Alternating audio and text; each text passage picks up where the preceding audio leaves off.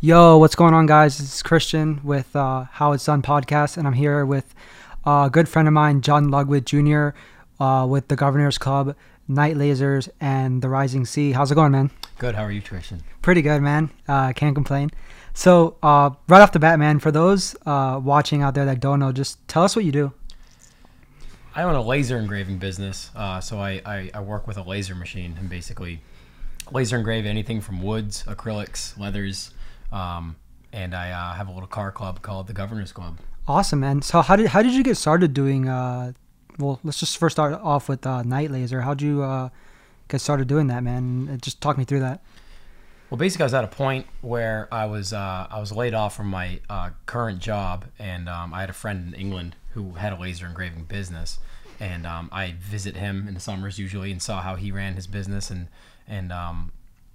it really kind of sparked an interest in that field. And after talking with him for a little bit about the ins and outs of a machine or the do's and don'ts of the industry and stuff like that, I decided that was a new venture for me. And so I kind of just threw myself into it. Bought a machine, learned how to use it, and married myself to it in a way. That's awesome, man. So this is a solo venture for you, yeah? It is. Yeah, it's just me. I mean, an aggressive expansion at some point may be necessary, but right now I haven't even really tapped my full potential, so I enjoy it being just me. That's cool, man. Yeah. I know that you guys do like a lot of stuff, so just tell me what's everything that you guys have to offer as a company.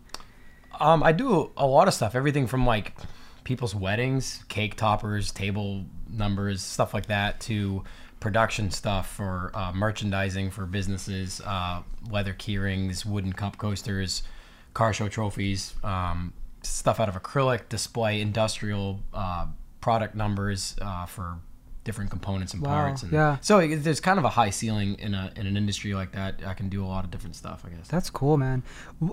So as far as what sort of equipment are you using, and is it high maintenance stuff?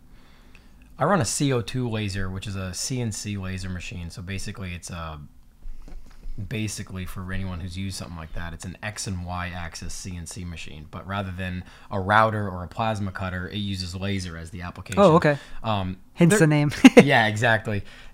There is some maintenance involved. I got acclimated to what the daily maintenance and routine work on the machine was, but there's not a lot. I don't have like a full-blown woodworking shop or something like that. Yeah. So it's like the laser machine and a few pieces of tooling, an arbor press for riveting stuff, and a sander and stuff like that. Yeah, it's pretty simple. Cool. And you do it all out of your basement? My shop, yeah. Your shop? My shop's at my house. Oh, Yeah. okay, cool. Yeah. So that's good and bad sometimes. Because sometimes You're I find working myself, from home all the time? Yeah, I find myself shutting the lights off at 4 a.m. sometimes. Wow. But it's good. It's kind of whipped me into shape as far as having a set schedule sometimes. So. Do you ever have to outsource your work, or is it just all you doing your? The only thing your I've product? ever really outsourced, I think, is because some design work. Oh, I don't have a right. design background, and there's been a few instances where I've been stuck on some line work of a design or something like that, and time is of the essence of the job. So I'll have a friend who's in graphic design like hammer out some critiquing or something needs to be done. But as far as the hardware is concerned, or as far as the actual tangible job, I haven't been able to or had to outsource anything. So Right, and you're always having to convert people's logos to specific files in order to be able to use them on your equipment. yeah, correct? you basically become a graphic designer by default with a business like that, because you're working with either people's photos or logos, designs. Stuff Right, like and that. you sometimes probably get like logos that are like super intricate, and you have to just Yeah. yeah. So I Work mean, with it's been a fun challenge. Sometimes it gets a little frustrating. I can totally see that. But I feel like it's sharpened my graphic design skills, whatever there may be of those. So, yeah. What's a typical day like for you? I'm an early riser, and I definitely chalk that up to my father and my grandfather as well. They're definitely like early risers. I get up at, I don't know, maybe 5:45, 6 in the morning, and I got plenty of friends that like to sleep in and say, well, if you run your own business, you can Be on your own time. You can wake up at 10, but I've always been an early riser, and so I get up pretty early, get a cup of coffee, have a little stretch routine. I mean, I'm hurting. You're up early. Yeah, the 20s, my 20s were rough on me, and I'm sure we're going to talk about some of that. But so I have like a little stretch routine, get a cup of coffee, and have a couple eggs and some breakfast, and kind of get to work as far as the shop's concerned. And I've got a lot of stuff going on in my father's hobby shop too, as far as some of the car projects and stuff. So sometimes I divvy up my time. If I don't have a lot of commission work on the table, we'll work in the shop on some of the cars as well. So right on. But first thing you do, I'm guessing, is you just log in, check your emails, get sorted out, and then you just get straight to work. I've put dry erase boards in every room of my house so I don't forget anything. Stuff. Yeah. And I've realized that now that I'm 32 years old, I almost feel like I'd be sharper than like I feel like I am, because I forget so much stuff now. Emails, Instagram direct messages, Facebook Messenger messages, just all the platforms, text messages. Sometimes I forget about all that stuff. So people, if they're trying to like get a hold of me for a job or whatever, I literally have to write down on my dry erase boards in like every room, like check emails and messages. So. Dude, I feel like at work I'm always writing stuff in like on stickies, notepads. Absolutely. Putting them on my monitor, and I just have to. I'm an absolute advocate for like the can't remember anything. Notes, the writing on your hand if you have to. It's it's definitely needed sometimes. So as far as people reaching out to you, what is your number one way of getting business? I'd say at the moment Instagram. Yeah. That seems to be the it's the go-to. It's been, I don't have a sign out in front of my shop directing people off the street into my shop. So right. So there's no like foot traffic. It's just all exactly. on Instagram and internet. I think it works hand in hand with a business like that, because I can post photos of the products I'm making and people see those photos, and it immediately almost like lets them know what I can make. And so some people will say, and you don't have to get like fancy with it. It's just real work that you just take a picture of. I think Instagram's been the best platform so far. I can't even remember Instagram when you couldn't DM somebody. I feel like I remember that, because I remember when that first started. I mean, I do, but I don't want to. Yeah, because it was just like you share your photos and it was cool, but you couldn't really go past that. That's right. Yeah, and now it was all Facebook if you wanted to right. And now Instagram is just a whole new monster. It has stories. It has messaging. Businesses are thriving because of it. We got a massive Instagram plug right now. It's like, shout out to Instagram. Instagram DMs. DM me. So okay, so you're gonna put the Instagram handles like Christian Cannabis and follow us. Yeah, an urgent plea for friends. All right, so the Governors Club. Tell us about that. The Governors Club, that started as really just basically a group of friends and I. I don't want to say as a joke, because that's really kind of discrediting, I guess, what it's become. Right. But it just started as a few friends. We had some older BMWs, older Mercedes, and kind of as a joke, it was like the Governors Club, kind of like the country club, the yacht club, we kind of wanted members only. It was like kind of like an exclusive thing, and we had some stickers made, and we had them on our cars at H2O in 2012, and we had a lot of people just kind of ask about it, and then it was like, it's a members only thing, like don't worry about it. And then after a while, more friends got involved, and then I started a web store, and it was like shirts and stickers at first, and then once I started the laser engraving business, man, it was like a home run after that. It really was, because at the time I bought the machine, I didn't have a lot of know-how about that, so I used the Governors Club audience to like start making goods for the Governors Club, and was able to sell wooden rearview mirror hangers and key rings and stuff like that. And so that's how that started, and it's kind of snowball affected into just a group of guys, which luckily I can say like around the world. I mean, it's kind of crazy to see guys from all over the place ordering stickers or having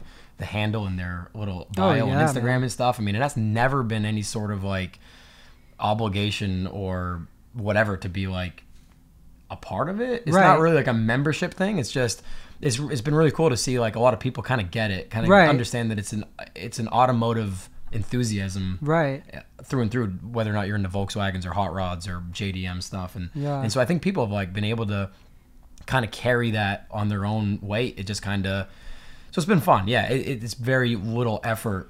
It's been cool. It's kind of been a hub for people to just kind of hang out. It's been really cool being in the car scene as long as I have, and I'm sure you've been in it longer, and seeing these brands that have started out as, let's say like a club or a group of friends, and they've just like expanded to a brand. Yeah, exactly. It's been really cool. Kind of like what you guys did. Right, exactly. Yeah, exactly. Started out as just a crew of friends.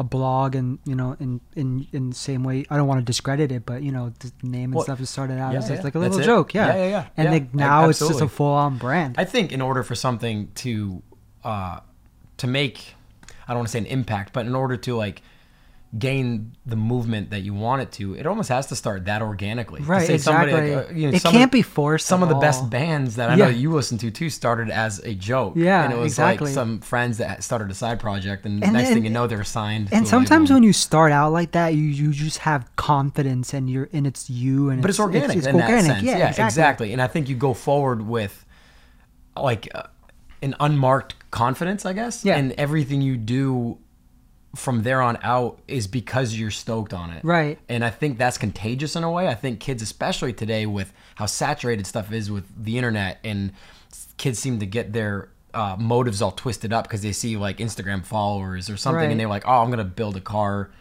for Instagram or something like that. And it's just not organic. And I think, I think it's very easy to see some people that are like either trying to make something happen, and it's like a 15-minute thing and it just kind of dies, or Right. And I'm not saying TGC has risen to any sort of high level or the top, but for me personally, it's just been great to hear people's take on it. Yeah. Buying a sticker, buying a shirt, whatever. It's been cool. It's just started as a group of friends, and now like what you guys have done, it's super cool. It's to really see that. rewarding. Yeah, people are into it. Yeah, for sure. Yeah, and it's crazy because people ask us all, or me personally, all the time, like, how did you guys get like so big or so well known? And I'm just like, we just did our thing. Like it was just it was. I mean, timing had a lot to do with it, but also like, just did our own thing. Yeah. Yeah, and I think that's the easiest way to do it. If you're organic about it, it's just it'll just happen. Yeah. So, a lot of people, I myself included, don't know this about you, but you do music. Tell us about The Rising Sea. The Rising Sea is a solo project of mine. I started in 2009. Seems like forever ago. Oh, wow. Now, I know that's when Can I Beat started. Yeah, We're old. So yeah, I've played music most of my life. I started playing guitar when I was in middle school. No one else in my family at that time played any instruments. My parents can both sing, and oh wow, can you sing? You could sing, yeah. I sing, yeah. Okay. Most of all my friends in like the automotive community like don't really know that. Like you said, you didn't either. But so I grew up playing music. Although my father was always into cars, and we always had cars around and whatever. Yeah. I'd say music was the first like real passion for me. So. That came before the cars, yeah. It for the most part. I was born in a garage basically. My dad was always wrenching on stuff, but as far as my first venture on my own, it was music. So The Rising Sea is the latest project that I've started, and it's been a solo venture. And basically because of time and my obligations elsewhere, the solo project was the best place that music could rest for me because it got attention when I could give it attention. So I've been working on an album, since 2009 now, and I've put out some demos on SoundCloud. That's easy enough, soundcloud.com/The Rising Sea. That's another plug for that. But love the plugs. It's all like unfinished demos, basically. So I've slowly been putting out stuff, but you're your own worst critic half the time. I look at stuff and I'm like, nah, I don't want to finish that. I'll redo it. So I just keep posting like unfinished demos or something. Sooner or later, I'm going to press an album and I'll get it done. I think this winter, I keep blowing smoke because every winter I say this winter I'm going to hibernate and finish something. I think I'm going to work on it pretty hard this winter. Isn't it crazy that with any sort of art, whether it's making like laser engraving like you, or like design like I do, or music, like anything, we are our own worst critics. Absolutely. We notice everything, and people will be like, that's so tight, man, that's awesome, like I love what you're doing. And then with cars too, you're like, oh yeah.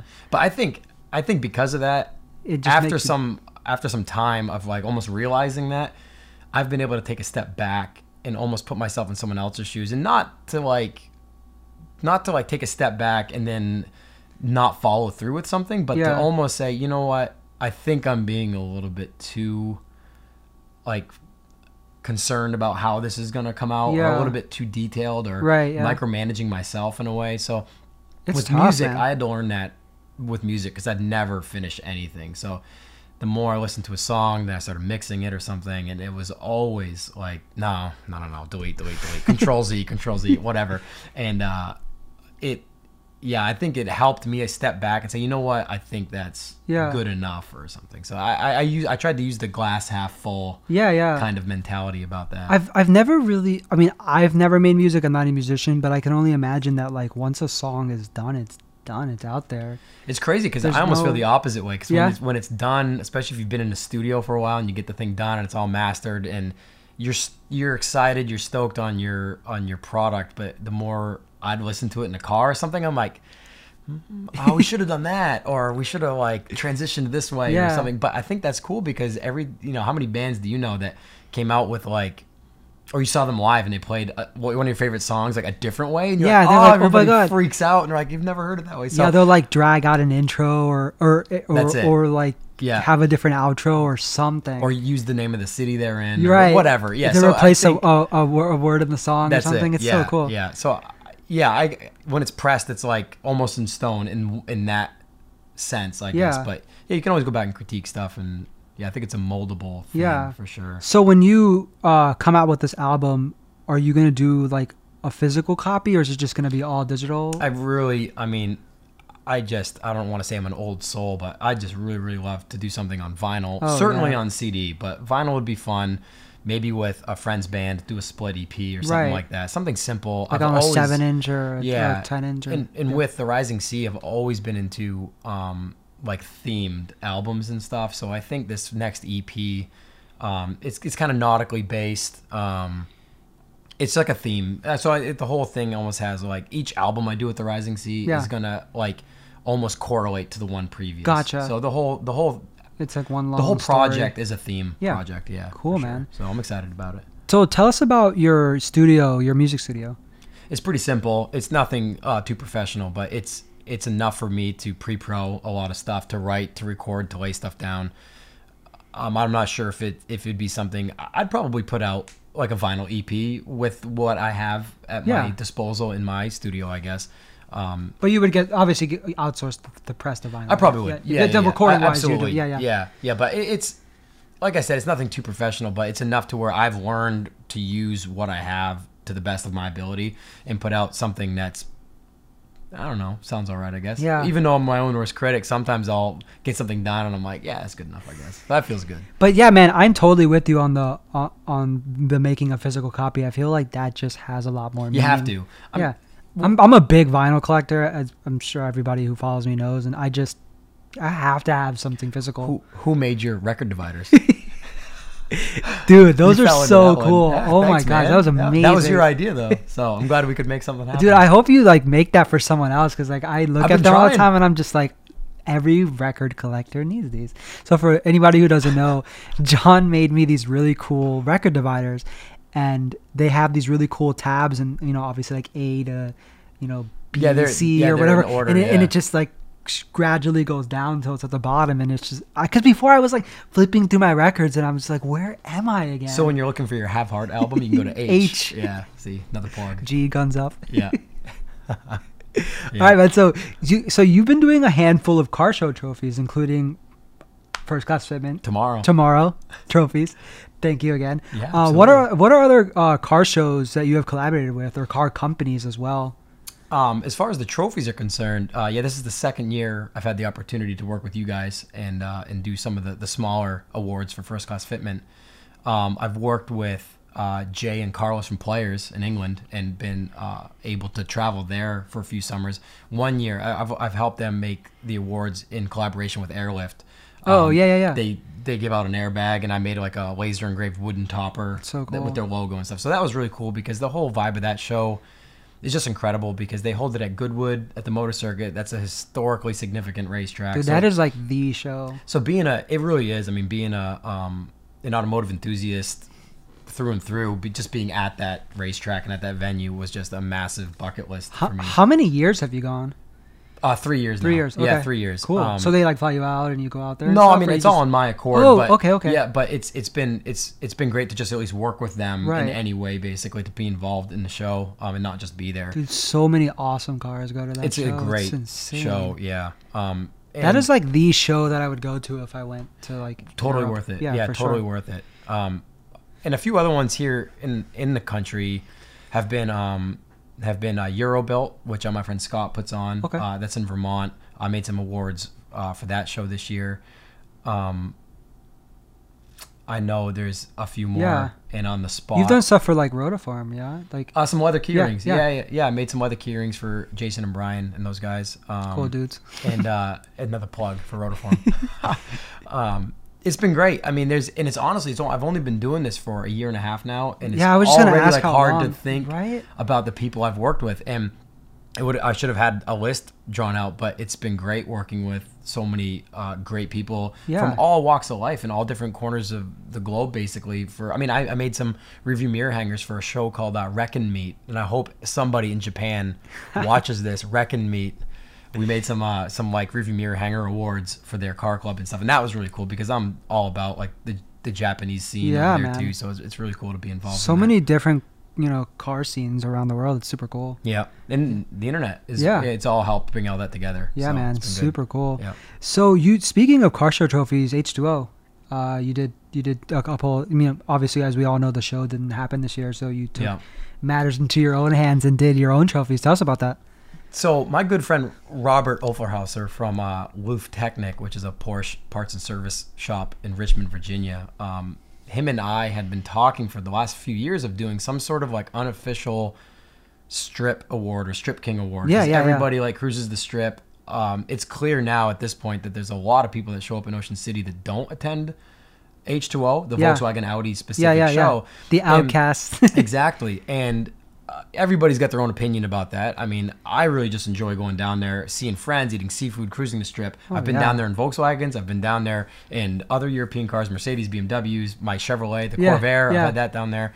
So I'm not brand loyal to one or the other, but we always talked about doing like a Strip King award, and we never made it happen. And after the official show was canceled, within a couple weeks of the dates, Robert called me and said, "This is the year we got to do it because there's no actual show. Yeah, it just These makes people sense. Still going. There's people that are bummed out that are canceling their condos. What can we do?" And I said, "Let's whip something up." Man, anyone who canceled their condos, man, like they missed out. That was fun. It was a good year. I had no rain. Blast, it was a good year. I mean, a lot of people.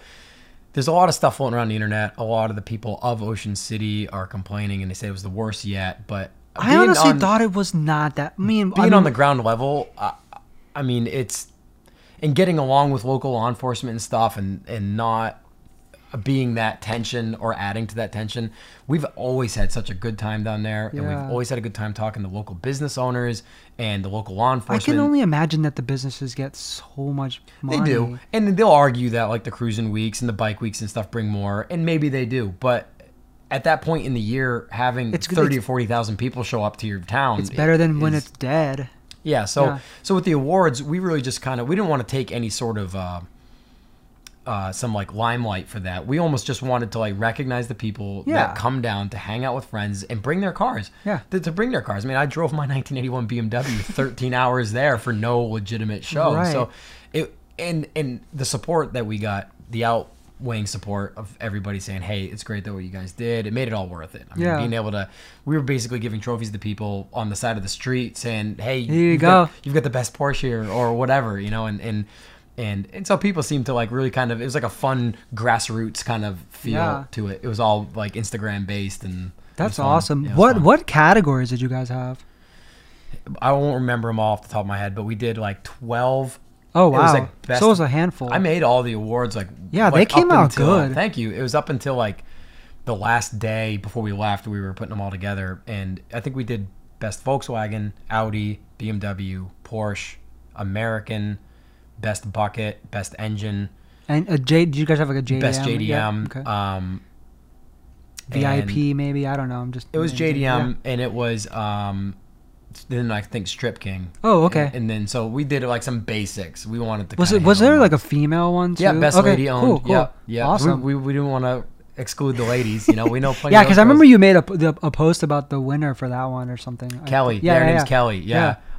Kelly STI, I think is her Instagram handle. Okay, cool. Plug there. So she had a really cool bagged Subaru Umbratas, and at first we didn't want to just give the award out to just any, like the first girl we saw that was driving. Right. You car. just had to like monitor and yeah, scope and everything we out. saw her getting into the driver's seat of her car at one of the parking lot meets, and I just kind of approached her and just kind of told her what we were doing, and just kind of wanted to talk about her car a little bit. And the more we talked to her, the more we realized she knew just as much, if not more, about cars than we did. Right. And was just, you could tell she was a genuine enthusiast. Yeah. So it made it more rewarding. So it's to very give well that to her. deserving. Yeah, absolutely. That's so it was awesome. fun, and it got us in touch with people that we normally probably wouldn't have ever Yeah. talked to. So being at the ground floor, at the ground level, we were like there with the people. That's awesome. You know, man. and That's what it's all about. a lot of people felt abandoned because of the whole cancellation and stuff, and to leave that whole thing aside, we just wanted to Yeah. be involved with everybody that was still coming. So it Yeah, was good. man. It was good. Yeah, it was year. a great weekend. I Yeah. had a blast. Yeah, worth it. What number H2O was that for you?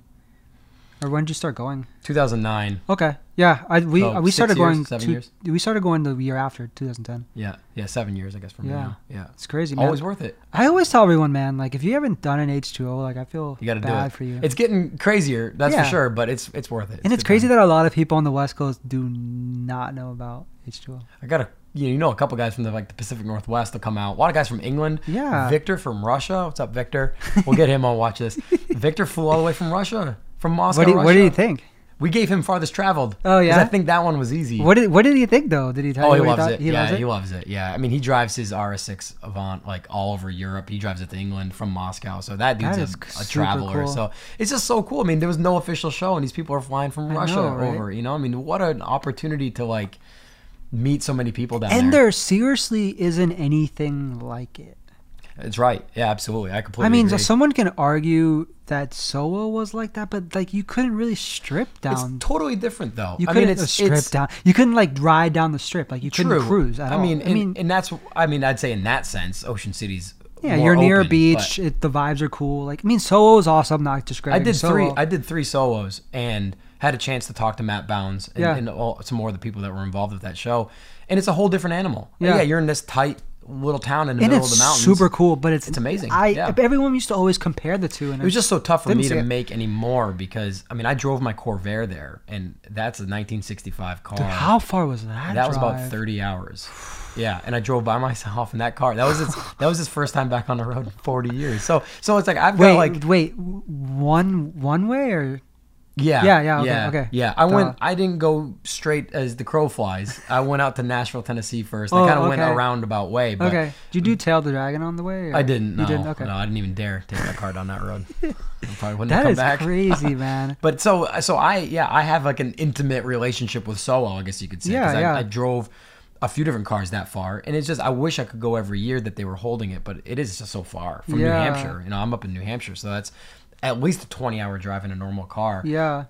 And Soho was a totally different animal, but almost met its demise in one way or another because of what's happening at H2O. Yeah. Just a lot Yeah. of riffraff, and the local government just couldn't like really put up with it. So Unfortunately for me, I only did one solo, but I had a blast. at least you got one done. Yeah, it was at least you got literally one the done, yeah. last one. Yeah, it was good. It was sad. Yeah, it's too bad. I know, man.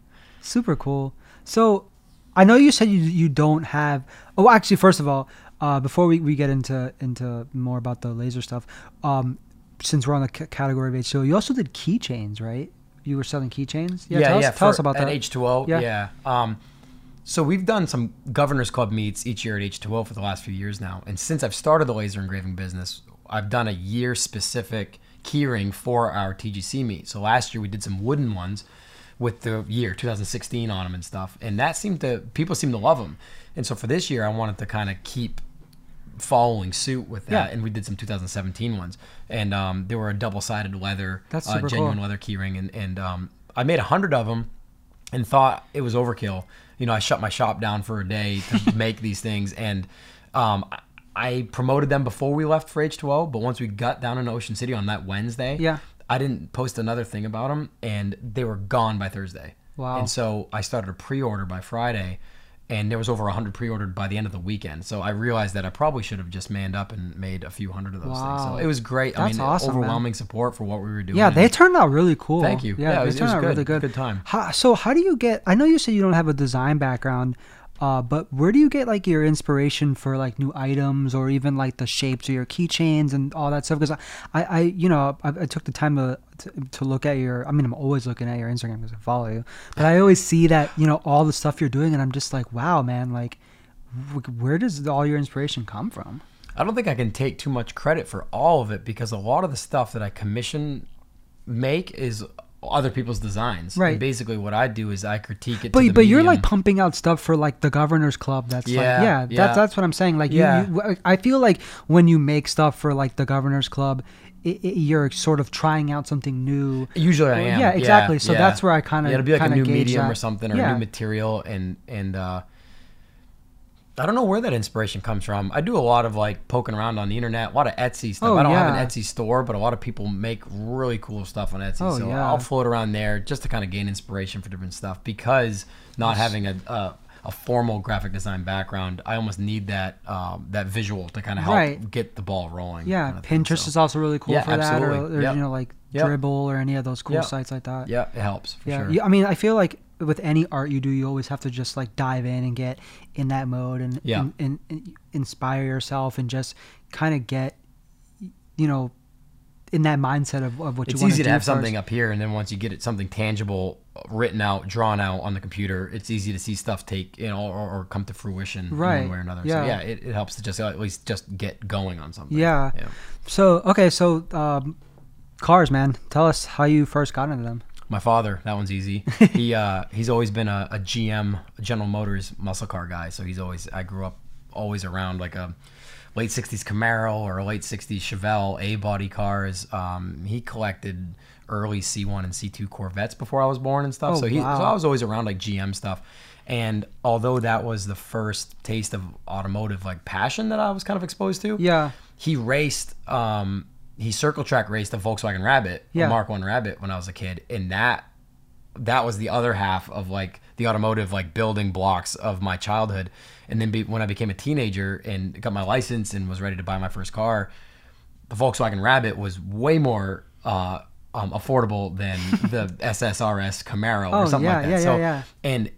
And that correlated with the European car community. You know, everybody that was driving a Rabbit was waving to each other, and it's like wow, this is like part of like a cool little like unknown club kind of thing. So that's what kind of got me started in the European car end of things. So that's kind of where it started. My dad just working on cars. He owned an automotive business, and he was the enabler for sure. And, and that's who I currently work on all my projects with. So we work out of his hobby shop, and it's nothing professional or business, I should say. It's not like it's something that we do for other people, but it's been great to grow up and build cars with my dad. It's great. Awesome, man. That's and awesome. you said your dad's like semi-retired now. I remember you were talking I call about it semi-retired. Yeah, he'll call it semi-retired. He ran his own business for years. He ran a towing company for like 35, 40 years as well. And always in motion, just can't stop or slow down. So even though he's kind of retired from that end of his life, he's recently, you know, been kind of developing properties and just kind of trying to stay busy. And nothing major, but just stuff up in my small town in New Hampshire, you know, and invested in a 4x8 foot CNC plasma cutter and stuff. So he's been doing some fabrication work on the side, but that's stuff he really enjoys doing. So it's kind of like retirement, but you get paid for it. Yeah. Isn't that the dream? Yeah, I know, right? That's what I'm working for right now, and I'm only 32. And you would say you get like your work ethic and a lot of stuff from your dad. Absolutely. Yeah, absolutely. My family's definitely a family of hard workers, for sure. You know, and early risers. That's it. Early risers. A little bit of coffee doesn't hurt anybody. Take your vitamins.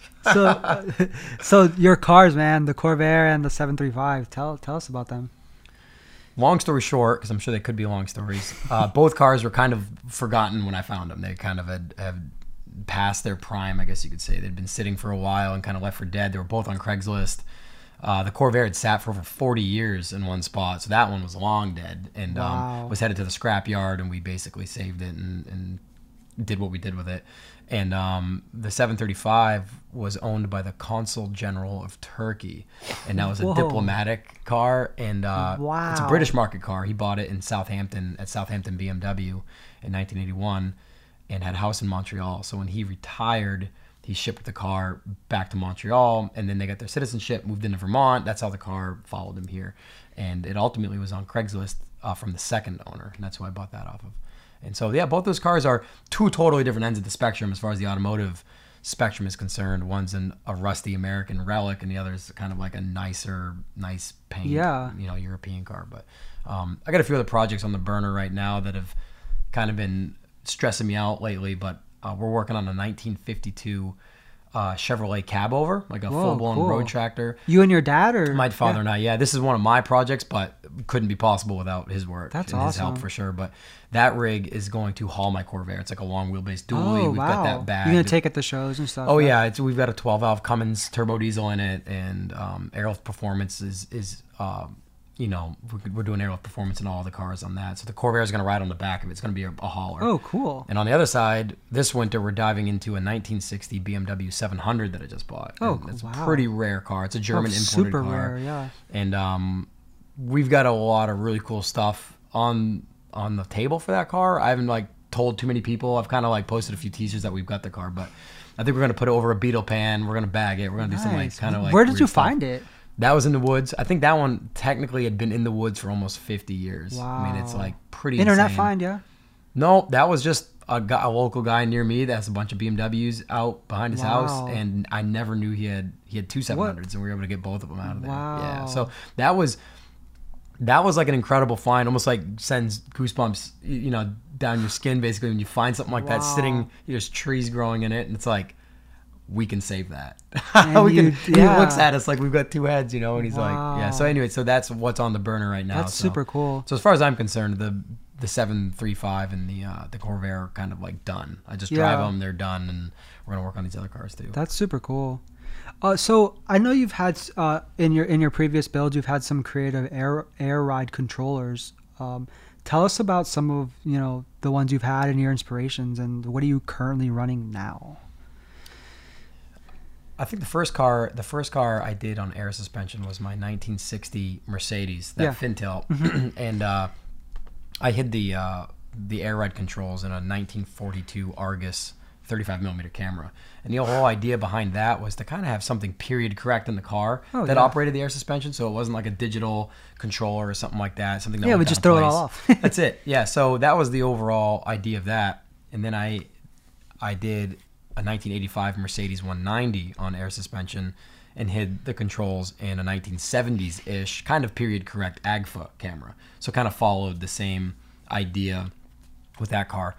And then with the BMW, I'd always wanted to do a flagship car with a car phone as the air ride controller. Oh, wow. And the right car never came along, and then this car came along with diplomatic history, and I'm like, this is the one. So we put the air ride controls in a proper 1980s car phone. That's super cool. So that was pretty fun. Was that a challenge at all, or were you just like, I got this? It was a challenge. My friend Mo Collins at Mobile Electronics Solutions is another plug for you. He was instrumental in helping me get all of the new circuit boards and wiring inside the phone all sorted, because we kept the factory leader cord off the phone, so everything looked factory inside the car. Wow. So although I have done some wiring and soldering and all that sort of stuff, he was really good at that's just his job. He's into that stuff every day. Yeah. And so he was instrumental in helping me get that thing sorted. We illuminated it red to match the red cabin illumination and stuff, and tried to be as detailed as possible. Yeah. So that was a fun. Yeah, fun dude, project. I saw that and I was like, wow, that is so cool. I'm sure other people have done it before, but it's something I wanted to do for the last, 8 years or so, and finally the right car fell in my lap, and I said, this is the one. That's super cool. It was fun. So, obviously, you like to gravitate towards older cars. Do you ever see yourself building something super new, or is that just not your thing? Boy, I don't know. I think I know myself too well, and the amount of car ADD, I guess you could call it, that I have. Yeah. And I think if I had a new car and I was locked into a payment or something like that, I'd feel trapped. Yeah. And I think after a few months or maybe a few years, whatever, I'd get nervous about being locked into this car for however many more years I had to pay it off for. So and they depreciate so I love fast. new cars. I really do. I love seeing at SEMA, there's the first guys that have body dropped the new Chevy Duramax or something. It's that's awesome. But it's a $90,000 truck, and it's so I see new stuff as it's awesome to see other people chart that or brave that uncharted territory. Yeah. For me, I think the old stuff is within my budget. It's cheaper to buy. It takes a little bit more and they work. Just have to get more going. character. I think so. Yeah, I think they have. I don't know. I don't want to say more presence than a new car, because each car speaks for itself in one way or another. But I think the old stuff, it's almost cool to preserve them in a way. Yeah. Where somebody has kind of saving like them. given up on them. Yeah. And you kind of, and there's trees growing out of them. that. Sometimes that's a little more. I think I bit off a little more than I could chew on some parts, but we'll see. But yeah, so maybe not a new car. Yeah. I wouldn't mind dailying one because it's more than likely going to start on that -0 degree. Dude, it gets cold up there. We're in New Hampshire. Yeah, it's pretty cold up there. And what is it? Mid-October now. It's almost over. There's going to be snow on the ground soon. We're going to be shoveling insane. snow. Yeah, I try to travel as far south and as far west as I can in the winters. Try to migrate. What's it like living there? I've never been there, so I mean, what's it like? It's great. I mean, it really is. Like, we complain about the cold. We complain about the warm. We complain about, we're New Englanders. We kind of complain about everything. But all in all, we see what's happening around not just the country, but the world right now. I mean, the hurricanes, the earthquakes, the fires in California, the like tornadoes in the Midwest. Someone's playing like Jumanji or something. It's crazy. So in New Hampshire, man, we're like sheltered from all that crazy stuff. We don't have earthquakes or tornadoes or hurricanes. We don't have like massive forest fires. I mean, all that stuff is capable of happening in New Hampshire, right. But for the most part, I have to remind myself that, and it's too bad that sometimes it's out of tragedy somewhere else where you have to like really kind of put it into perspective. But yeah, I'll be pissed when I'm shoveling a bunch of snow. Sorry, Mom and Dad, for that drop if you guys are listening to this. But to be shoveling snow all winter long. But it's really, I love being close to family. Yeah. My grandparents live close by. My parents are close by. That's I'll put up with the snow to be where I am in a safe environment near family. I like that. Yeah. I think as I've been getting older, I've been migrating back home a little bit more, even mentally. So man, I live like 30 minutes away from my parents, and I feel like that's so far. Yeah, right. I feel like I'm like, man, I wish I I can was walk closer. to my parents' house from my house, just up the street. That's awesome. Yeah. So it's funny that you say that about where you live. Like, you guys don't get like bad stuff. I feel like it's like that where I live too, and like next to DC, like no earthquakes, nothing crazy. Yeah, I think the East Coast, with the exception of like the far south and some of the hurricanes and stuff that we've Florida. been seeing lately. Yeah, it's but most of the East Coast is a basically moderate place to live. Yeah. Yeah. It's not gonna like float away like Arizona Bay, like California. Yeah. Oh man. Okay, so I know we were just on the topic of cars, so I have to know, like, what's your dream car? Man, that's like trying to ask you who your favorite band is. I mean, maybe that's an easy answer for you, but no, that's a tough one. Yeah, I couldn't answer that one either. As far as cars are concerned, I think I saw my dream car at Amelia Island this year in Florida. Oh yeah, in person. That was a real treat. And Mercedes. You were there on vacation? I went down for the concourse, the elegance, like the cars and coffee meet and all that stuff, and I went down with the Wolf Technic guys from Richmond, Virginia, and Mercedes brought out. They brought out one of their W194 like Gullwings, but one of like the first ones, like one of the first ones they actually designed. And I mean, I've heard crazy rumors that it's like insured for over $100 million or whatever, and it's like right there with no ropes around it, and like, someone could just go up there and just like. Well, they had the doors open. I leaned in and I had to grab the steering wheel. I was like, "This is crazy." Like, I have that tangible connection with that car, but those are unobtainable cars. So I think as far as a dream car, more down to earth in reality. I feel like I'm driving a few of them. Oh yeah, I think I am. The Corvair. I drive the Corvair and the BMW, and I can't imagine like. I get giddy thinking about driving that little 700 slammed on the ground and that 52 cab over. So I think I'm living it. Yeah, I like man. It. Yeah, How do you decide which one you take to a show? Whichever one isn't broken. That one's pretty easy. Which one breaks more? The Corvair is not running right now either. That needs to go in the shop too. It's like, the old stuff, Yeah. The old Have you stuff taken the Corvair to a show this year?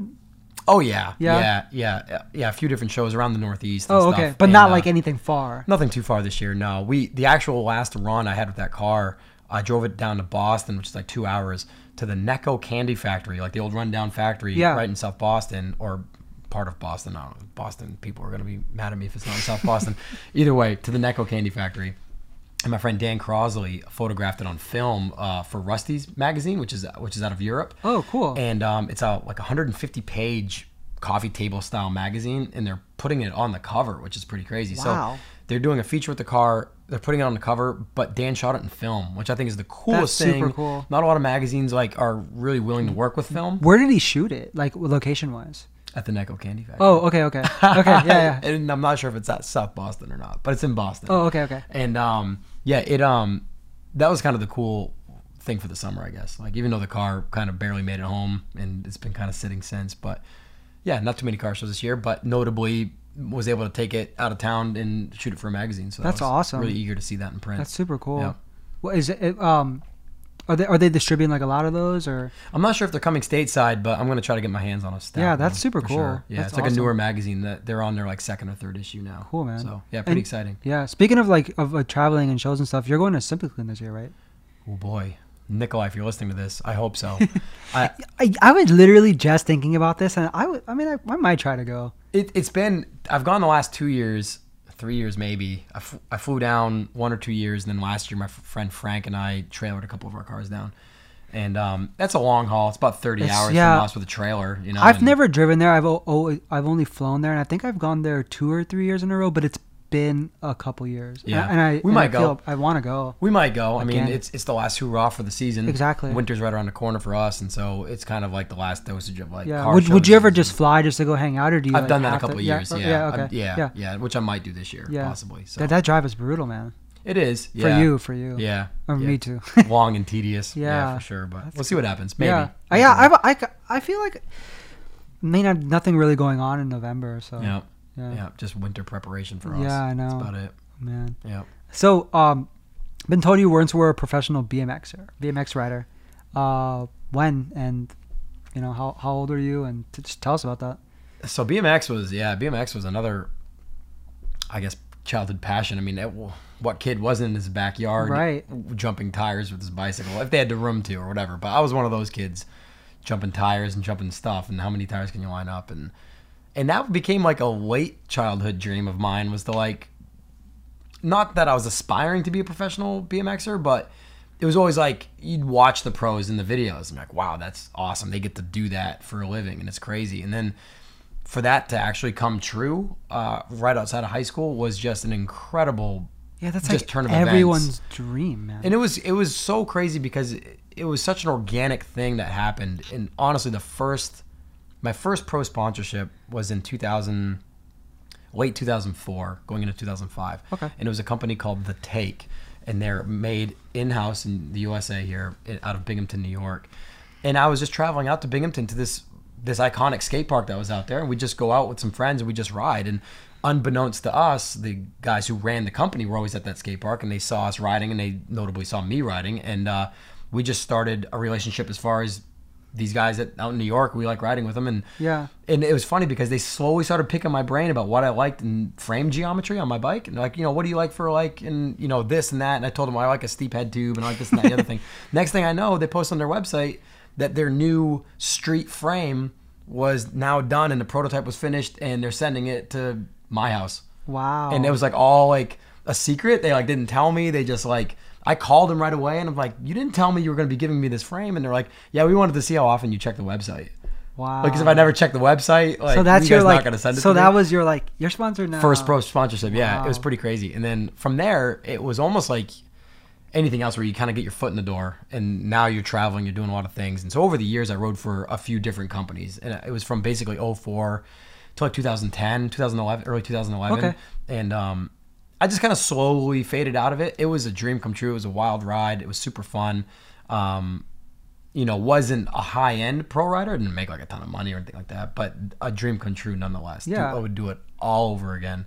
Got to meet some of the best people I've ever met. Got to travel and see places that I never thought I'd get to see, and it was super, super fun. It was. I'm paying the price for it now, physically, from different injuries. Yeah, and I was going to whatnot. ask you about that. Yeah, got some teeth, screwed into my skull. Wow. And separated shoulders, concussions, but really not so bad in comparison to some of the other guys I know. Some of the other boys, some boys put in wheelchairs, and it's crazy, So I'm grateful that I was able to live that for a little bit, and I still ride, but I was able to do that professionally and design a signature frame, and a few other like signature products and stuff, and that was just culture shock. It was just so crazy because all the boys from the big city were the ones that were. And here or you notably are like, from like from a small town. Yeah, so it was almost like the other guys were waiting their turn in line to like go pro or something. And this was before Instagram and all that sort of stuff. So it was like harder, I almost think. You almost had to travel to be exposed to other guys and stuff. So like I said, I still ride. I love riding. It's been How amazing. often do you do it now?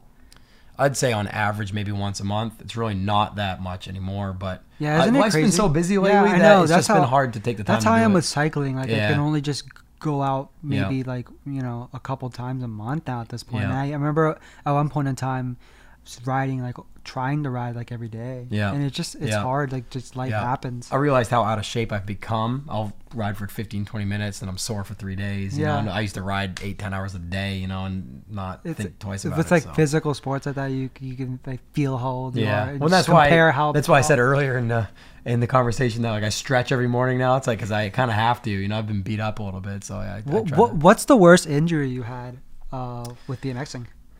The longest lasting has probably been my shoulder separation because Oh, I still kind of deal wow. with that now a little bit. I'm not in constant pain, but it's not as strong as my right shoulder and all Oh, that. But it just like dislocates, is what you're saying, or it doesn't. No, it's not one of those deals. I separated my AC joint. Oh, okay. And it just hasn't quite gotten back to 100%. That's all. It doesn't give me grief every day, but if I sleep on it wrong or something, the next then couple days the are pretty next couple days sore. suck, yeah. But I think when I knocked my teeth out, that was pretty rugged too. That was in California. How many in of them do you 2005. know? Like, tell Two us about phones. that. Was it like a jump or a stair set? The or- funny thing about this particular incident is we were in Los Angeles filming for a clothing company DVD, the clothing company that I was writing Yeah. for. We're filming for like the team DVD or whatever. And it was our first day in California, and everybody that was there was clocking like good stuff. Every school we went to, every spot we went to, people were making stuff happen. Everything we were trying, we were getting it. And it was just a great day. And it was coming into that night. And it's like one of those days where it's like you're going to finish your part in like one day Yeah, of a yeah. 12-day trip. And we filmed this nose wheelie down this ledge or across this flat ledge. And I ultimately pulled it. It was kind of like this long line. It took me a while to get. And I finally landed it. We rewatched it. I wasn't too stoked on like the angle that we filmed it at. I said, well, let me do it one more time. And they're like, no, it looks fine. You're I'm like, no, I'm like, let's do no. it one more time. Well, I'm like doing. I'm like, well, we got to get going. I'm like, 5 more tries. He's giving me 5 more tries. So 1, 2, 3, 4, no go. 5th try, last try of the night. You never say last try. You never say that. And so went over the bars. Hands kind of went to both sides. Put my face right under the ledge and just Ooh, kind of bashed man. everything out. And the funny thing about this whole incident was it was just 2 teeth, but I didn't know how many. All I knew was that it had like nerve endings hanging out of my teeth, and it just like it was terrible to breathe. blood And everywhere and stuff. nose, lip, the whole deal. You're just kind of bleeding, and you don't know really from where. So we picked ourselves up and we headed back to the car. And I kid you not, we came around the corner and there was like this restaurant with like these like big windows down the front. You can like look right inside the window. Somebody had stopped to tie their shoe or something. We're all just sitting there, and I'm like holding this T-shirt over my face. I'm bleeding to death. And I look in the window, and Travis Barker is sitting right there looking right at me. No way. Yeah, I swear it was him too. I know it was him. Yeah, so that was pretty funny. That is It's crazy. like the night I bashed my teeth out in LA, I see Travis Barker. I thought that was pretty funny. That's so crazy. So you were telling us about your first sponsor. What can you notably name any of the other sponsors you've had? Yeah, I'll do while my you were best. doing- It's been a while, but it was The Take, and they made frames. They're Yeah. a frame company. Madera BMX, which is a sub company of Profile BMX, and Okay. they're an in-house made component company out of St. Petersburg, Florida. So that's all USA made. They've got an in-house machine shop. Profile BMX and Madera BMX. So it was like Profile was more or less like the started on the racing side of BMX, and Madera started as like the street riding kind of style. Moved on to ride for a frame company called Versa, who I designed a signature frame with, but unfortunately that business was short-lived. The owner kind of made a few bad business decisions, and it then kind of fizzled out. At which point I rode for Volume Bikes, which is owned by Brian Castillo, and he was one of my favorite riders growing up. Oh, And that must have was been just- like a dream. it come was true. it really was. I don't think I ever got a chance to tell Brian that, but it was pretty crazy. I was just on the flow team. There was no money involved, but the fact that Brian himself came Noticed on the you, line yeah. and said, "Hey, we would really like you on the team," and stuff. That meant a lot to me. That's cool, man. And then after that, my friend Chad DeGroot started a company called Deco, and he's an X Games gold medalist, like Flatlander, an icon in the scene. Same deal. Was one of my favorite riders. I'd become close with Chad over the last few years at that point, and he started his own business, and I wanted to support him, and so I ultimately left Volume with no hard feelings to help support Chad, and then a few different clothing companies here and there that were just kind of either friend owned or rider owned, small stuff here and there, but those were the notable like big companies that I rode for, and a dream, man. I mean, it was like I can I look only back imagine. and I've saved all the magazines and all the DVD parts. I've saved, it's all like archived now, and it's cool to kind of look back. You got to remember that part of your life. It's cool, man. It's like epic. It was a blessing for sure. Absolute blessing. Yeah, it was a good time. When you guys were documenting it back then, did you do more videos or pictures or a little bit of both? It was both, yeah. Did you have like a go-to guy, or did it just depend on Depended on the trip. Yeah, it depended on the trip. There was a few obviously iconic like photographers and videographers in the BMX scene, kind of like we have here in the car scene. There's a few guys that you just know if you're going on a trip, you want so-and-so to come with you. Yeah. And so, so there was a handful of guys. But as any community, every year there were more and more kids getting into it or getting better at it. And so it seemed like more and more there were more kids that were really good at it. It's so crazy how a lot of, extreme sports or just anything in that like realm, as how quickly it progresses. It's insane. Like now you look at anything from like skating, it's BMXing, or even something like breakdancing or anything like that involves like super crazy physical talent like that has progressed so much. That's why I feel like I'm most honored to have been a part of the professional BMX scene when I was, because it's just so insane now. There's young kids doing stuff that we didn't even think was physically possible. And I feel like that was happening while I was riding too.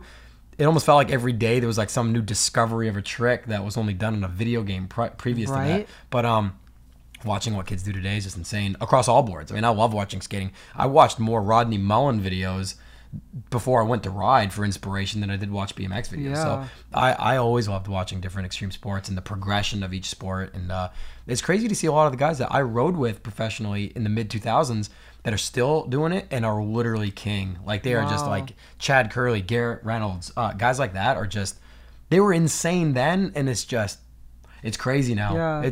It's so crazy. What style were you into? Did you do a lot of like vert stuff, or did you do street? Street and like park, I guess you could call it. Yeah, but never like vert or anything like that. Not really. No. I was never. I'd ride a vert ramp every now and then, but I was never. I was like 4 pegs, no brakes, that whole street style. Yeah. I think more notably, if anyone were to like remember any of the stuff that I used to do, was mostly like nose wheelie tricks. Kind of like Rodney Mullen style stuff. So I think that's really transcended. Like on flat ground, sort of. On ledges and at skate parks and stuff, but mostly like nose wheelie stuff. That Rodney Mullen and Daewon Song video is so insanity, epic. Right? Yeah. So that's where I drew a lot of my like inspiration for BMX, and I know I'm not the only one. I know a lot of other guys that kind of watch skate videos to almost like transcend into a bicycle, which so that was. And even with skating, and as an example, even the videos have like progressed so much over the years. And the quality and production. Production. And of course, like the moves and stuff like that, and all that stuff. Yeah, it's all video game stuff now. It's crazy. Stuff that we were playing on Tony Hawk Pro Skater, like guys are doing for real now. Triple kickflips. It's wild. It's insanity. I can't even drop in on a skateboard. That was my next question. Did you ever get into any other extreme sports like skating, surfing? I used to snowboard. I mean, living in New Hampshire, we're buried in the snow. We have a lot of really good mountains near us. So, yeah, I snowboard, and I still do every now and then. I'm not too crazy. I'll jib around on like the boxes and the rails, but I don't hit any of the big jumps. I'm too smart for that because I know I'm going to break my neck or something. So, dude, that's a wild sport. But I never skateboarded. I skateboarded for like a week, and after trying to learn kickflips and landing on the back of my head enough times, I said, well, I know how to ride a bicycle already. Yeah. I already know how to ride it, so I think I've got one up on skateboarding. I think I'll stick with a bike, so that worked out. When did you start riding, age-wise? I was riding a bike and like jumping tires when I was like 13 or 14 maybe, maybe a little bit before that, but I remember it was almost a decision my friend Pat and I made.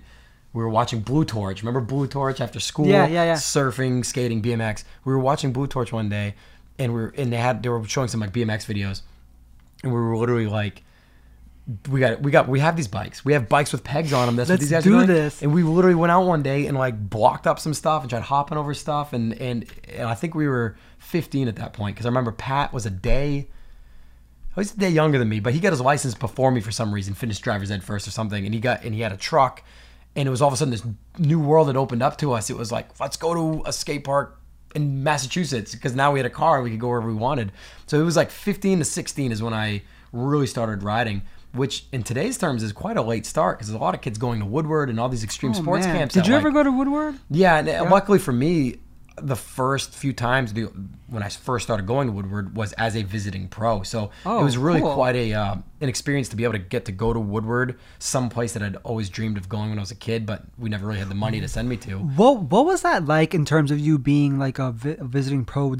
Were you obligated to like have sessions where you taught kids stuff, or were you just there just to be there? It wasn't an obligation, and I know things may have changed since then, but this was between like 2007 and 2009. That's basically what they want you there for. Yeah. You know, they pay you to be there. You get free room and board, free food. Okay. And you're at like the coolest facility in the world, you know? So, but yeah, basically the reason for you being there, in my opinion, was to congregate with the kids and like hang out with them, be a positive influence on them and teach them tricks. And there's probably plenty of guys that were just pro riders that were just looking to ride the ramps and stuff. But I thoroughly enjoyed hanging out with kids and right? Because they're like looking up to you, and you're like, I put myself in their shoes take because advantage of the time I wanted to teach be them. at Woodward when I was 8 years old, you know. Right. So it's like it was really cool to be there and just get to ride with kids all day that shared the same passion as me. And it was cool, man. That was really cool. Yeah, it was a good few years of my 20s. Yeah, That's cool. Do it all again for sure. Yeah. And you're saying you're like feeling it now? I feel like I'm an old dad now. I'm not a dad, but it's like, oh, I remember back when, you know, let me tell you something. Yeah. So it's good. But it's good. I mean, I feel like it's you build these experiences and you can look back on your life and be like, you know what, that was pretty fun. I don't do that anymore, but it was pretty fun. Dude, that's definitely something you could just like tell someone. Like, hey, man, I used to be a pro. Well, yeah, that sounds a little condescending, but like it's funny how it comes up in conversation. I mean, there's a lot of guys in the car scene. Dude, that it's are like, funny. I had no idea, and I was like talking to Dave, and I was like, "Yo, what can I ask John?" And he was like, "Yo, talk to him about BMXing. He used to be a pro," and I was like, "Crazy." I had no idea. It's funny because, like, I mean, we were talking earlier in the car ride down here with my buddy Corey. Where it's like not even a lot of people knew that I played music, and I had no idea. They just listened to me like just ramble off, and they're like, "Nah, you don't sing." And then like, if they hear any of my like old music or something like that, they're like, "That's not you." Yeah, I had no like you. Yeah, I mean, I had no idea, and then I was like, "Whoa, that's super cool." Skeletons in the closet. But I mean, I have ADD, I guess. I mean, it was proven in school. I took the test. I had to draw the figure 8 and count which direction my hand was going. Left, right, left. Then the teacher would go, switch. And you're like, right, left, right. And, you know, I did that. And they're like, Mr. and Mrs. Ludwig, your son has ADD. We suggest you put him on Riddle. And my parents are like, hell no. My mom's like, well, whatever will help. And my dad's like, we're not giving him any pills. He's made it this far. He's fine. Tell him to toughen up. So that was... I forgot what we were talking about because we're talking about ADD and now I'm thinking about ADD. Dude, I'm the same way. That's what we're talking about. Life. Yeah, life, doing things, life. That was easy. Dude, I'm the same way. So like for me, it's just got bored doing something. Yeah. So it's like, well, maybe I'll try to do something else. And I guess someone saying they're a jack of all trades, I think that's easier because I feel like I get so spread thin. It's like I'm mediocre at a few different things rather than just really good at one thing. So I work hard to try to be good at everything I do, but it's a constant battle. Is there anything that you've always wanted to add to that arsenal of things that you've done or do, but you just haven't gone around to it? Weird things like for a while when I was younger, it's like there was like weird things that I wanted to learn and to push myself to learn. And one was like to play the piano because I learned guitar at a young age, and then it's always hard to transition from one to the other at an older age. So I sat down and like taught myself how to play piano, to watch tutorials. I'd do this, I'd do that, to the point where some of my shout out YouTube. Yeah, YouTube plugs. So there was plenty of times where in some of my older recordings, some of my older songs or albums or whatever, I'd actually play piano and sing. And when I played live, sometimes I'd get to the point where I could play a song that I composed and sing and play the piano, and that was a massive achievement for me because I couldn't get my hands to do what they needed to do and sing and think about all that stuff. Yeah. And so, but there's a few other things that I'd love to like. Dude, doing that whole multitasking thing can't be easy. No, yeah, I mean, for some people it comes very. I remember a lot of people back in the day. We call those kids savants. Or prodigies. I don't think I adhere to any of those. Dude, back in the day, a lot of people used to always tell me, like, because I was like really into pop punk at some point, and they'd be like, "Oh, Blink-182, it's like I don't like it. It's too simple," or whatever. And I'd be like, what they were doing is so hard. Travis Barker. We got a second plug for that guy. Yeah, right now. Man. Like that guy. Or just with like Tom and whatever we're doing, just like the singing and. But man, Travis was just. I mean, because I played drums. I mean, I play drums too, and it's so crazy listening even to like their way older stuff. That stuff was just so crazy, so intense. Yeah, amazing. Dude, it was like super fast, and they were like Yeah. singing at the same time, and it's like yeah.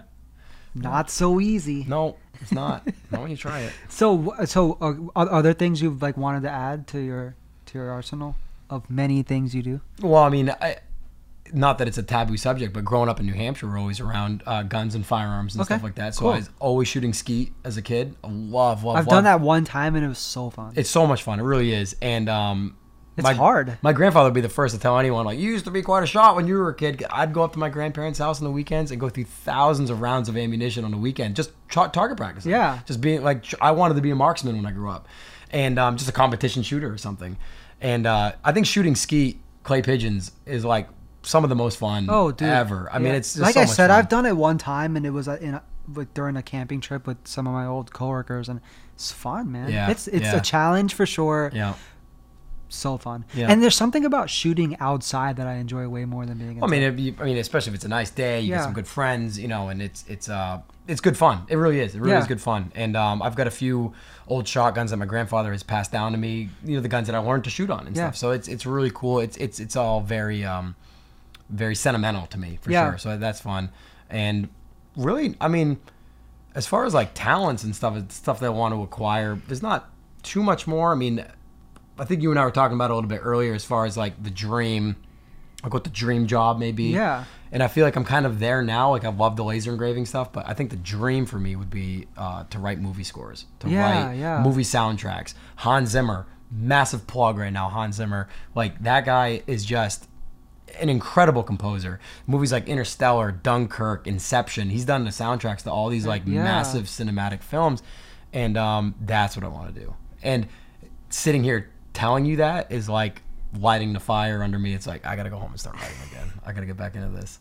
I never take the time. It feels like there's not enough hours in the day to sit down. Dude, that's gotta be like studio. the most enjoyable job, like making music wise. You just sit down, you put a film on, and just.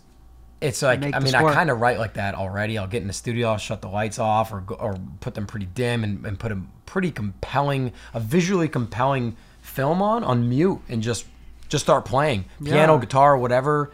Get some sounds going and just kind of build. I mean, that would be the ultimate dream. Sit in a studio with a giant projector with the post-production film playing and a cup of coffee, and so we're gonna work on that. We're gonna have another interview. What's been your favorite soundtrack, notably, like recently? Interstellar. Period. That movie was fantastic. Period. Like that film. Yeah, I don't even know. We could talk hours about that film, but that film. Dan Crosley, my buddy Dan Crosley. He texted me after he went and saw it opening night. Did you see Interstellar yet? I'm like, no, I haven't. You got to go see it. He saw it himself in theaters like 4 times. He's like, you got to go do it. So I finally went and saw it by myself in the theater. And I texted him. I'm like, dude, it's insane. He goes, I cried. And I said, I cried too. The music, the compelling visuals, the whole storyline. Yeah, it's good. So the more I talk about it now, the more it's like, Dude, we're gonna shift gears. Leonardo's been in like any bad movies ever.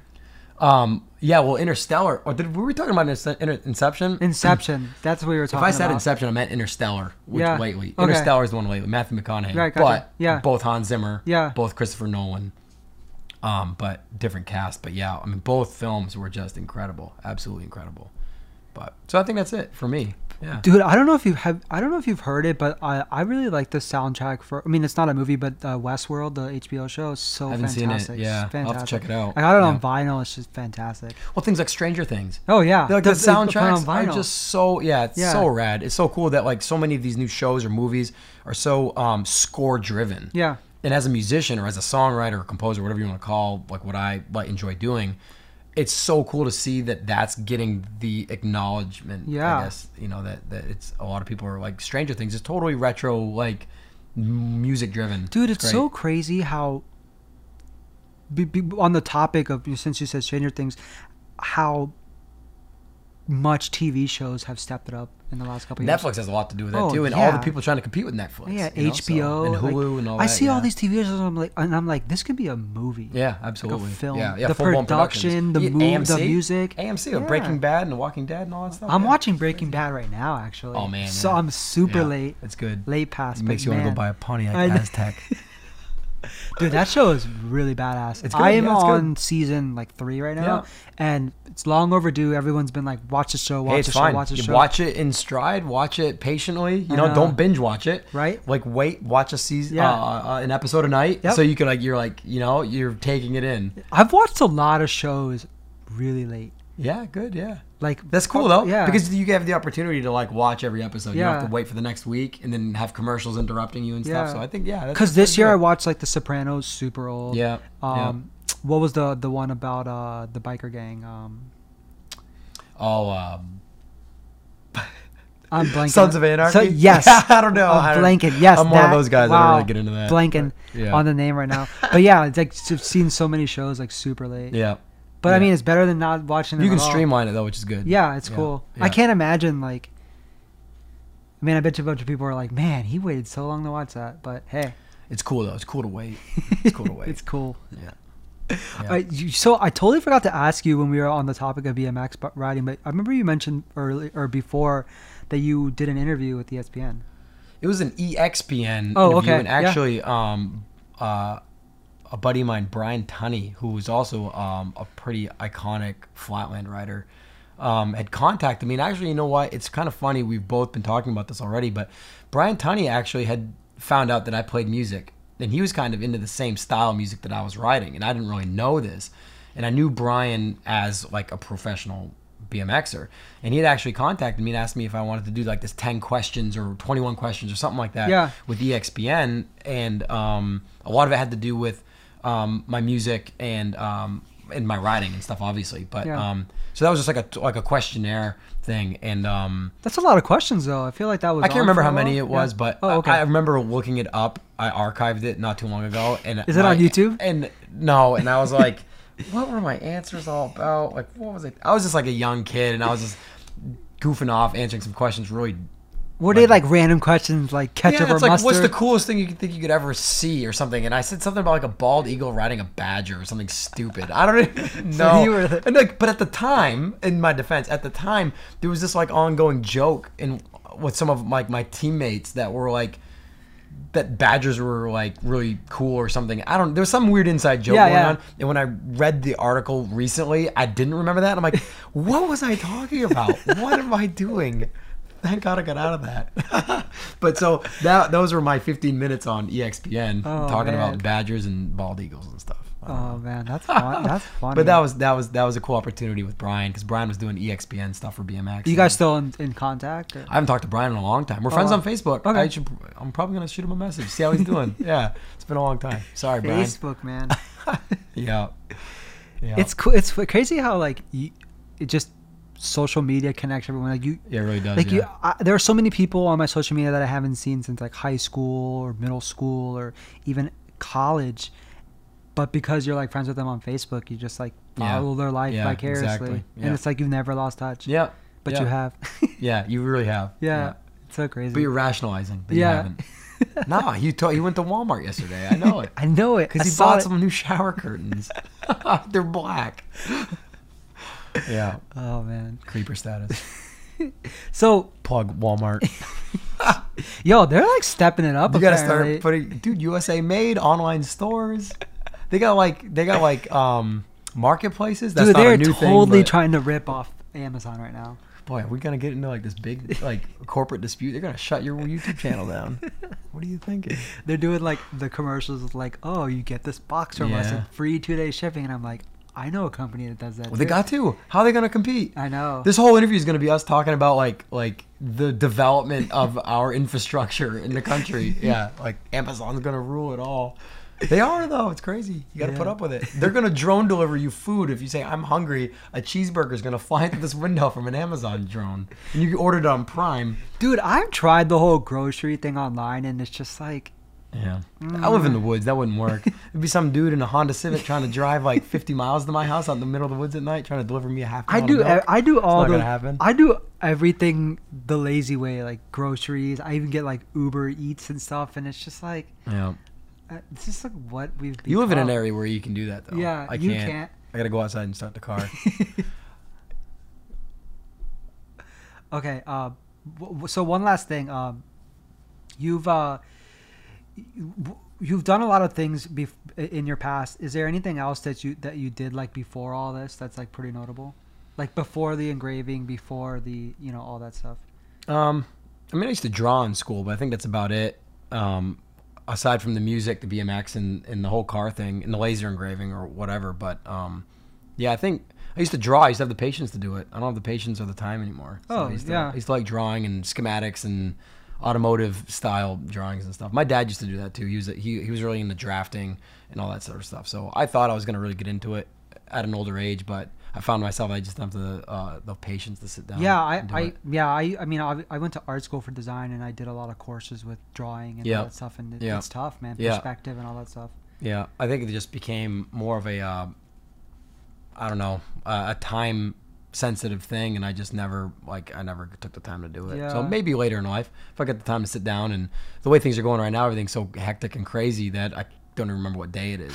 So yeah, you're like super busy with everything else that you have going on. It's pretty busy, but it'd be super hard to take on another hobby. Yeah, I mean, and that's the way I like it. I mean, I'm 32, I'm single, plug for all the ladies. Yeah, but no kids, not married, none of that stuff. I live I live alone, and it's still chaos. It's just straight chaos. We're thinking about booking a trip to England in 2 weeks for Ultimate Stance, and then fly straight from there to possibly to Florida for Simply Clean, just because it's, what else am I gonna do? Yeah, I don't know. So it's I'm sure you crazy. Feel like you can never just like sit down and relax. You're always on the But when I do, if it's like raining or something and there's no commission work coming in, I sit down and it's like you can finally punch out mentally. It's good. It's good. So I appreciate the quiet time more now than I did when I had a regular job. So yeah, it's good. I enjoy regular jobs. It's good. Yeah.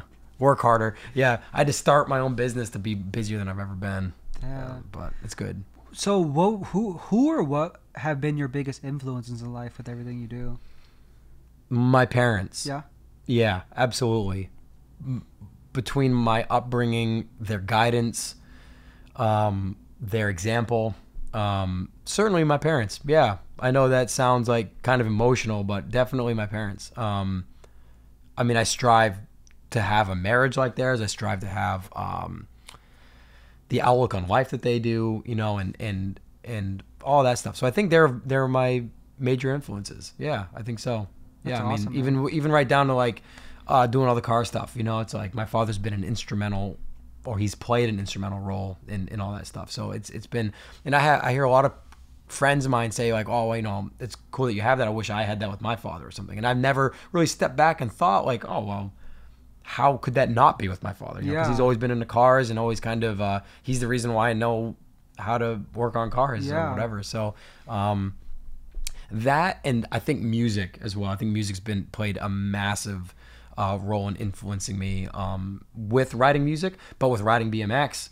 When you're in the shop late at night, you're listening to your favorite music. Yeah, you just toss on your favorite song at the time, and you just crank out your artwork or whatever you have to do. And with BMX, if we were trying to film something, pull some trick down a handrail or something, and I was kind of stressing on it, you put your headphones on, put that favorite song on that pumps you up, and just send it. Yeah. But see, this is the thing about Send It, and we're going to talk about that real quick.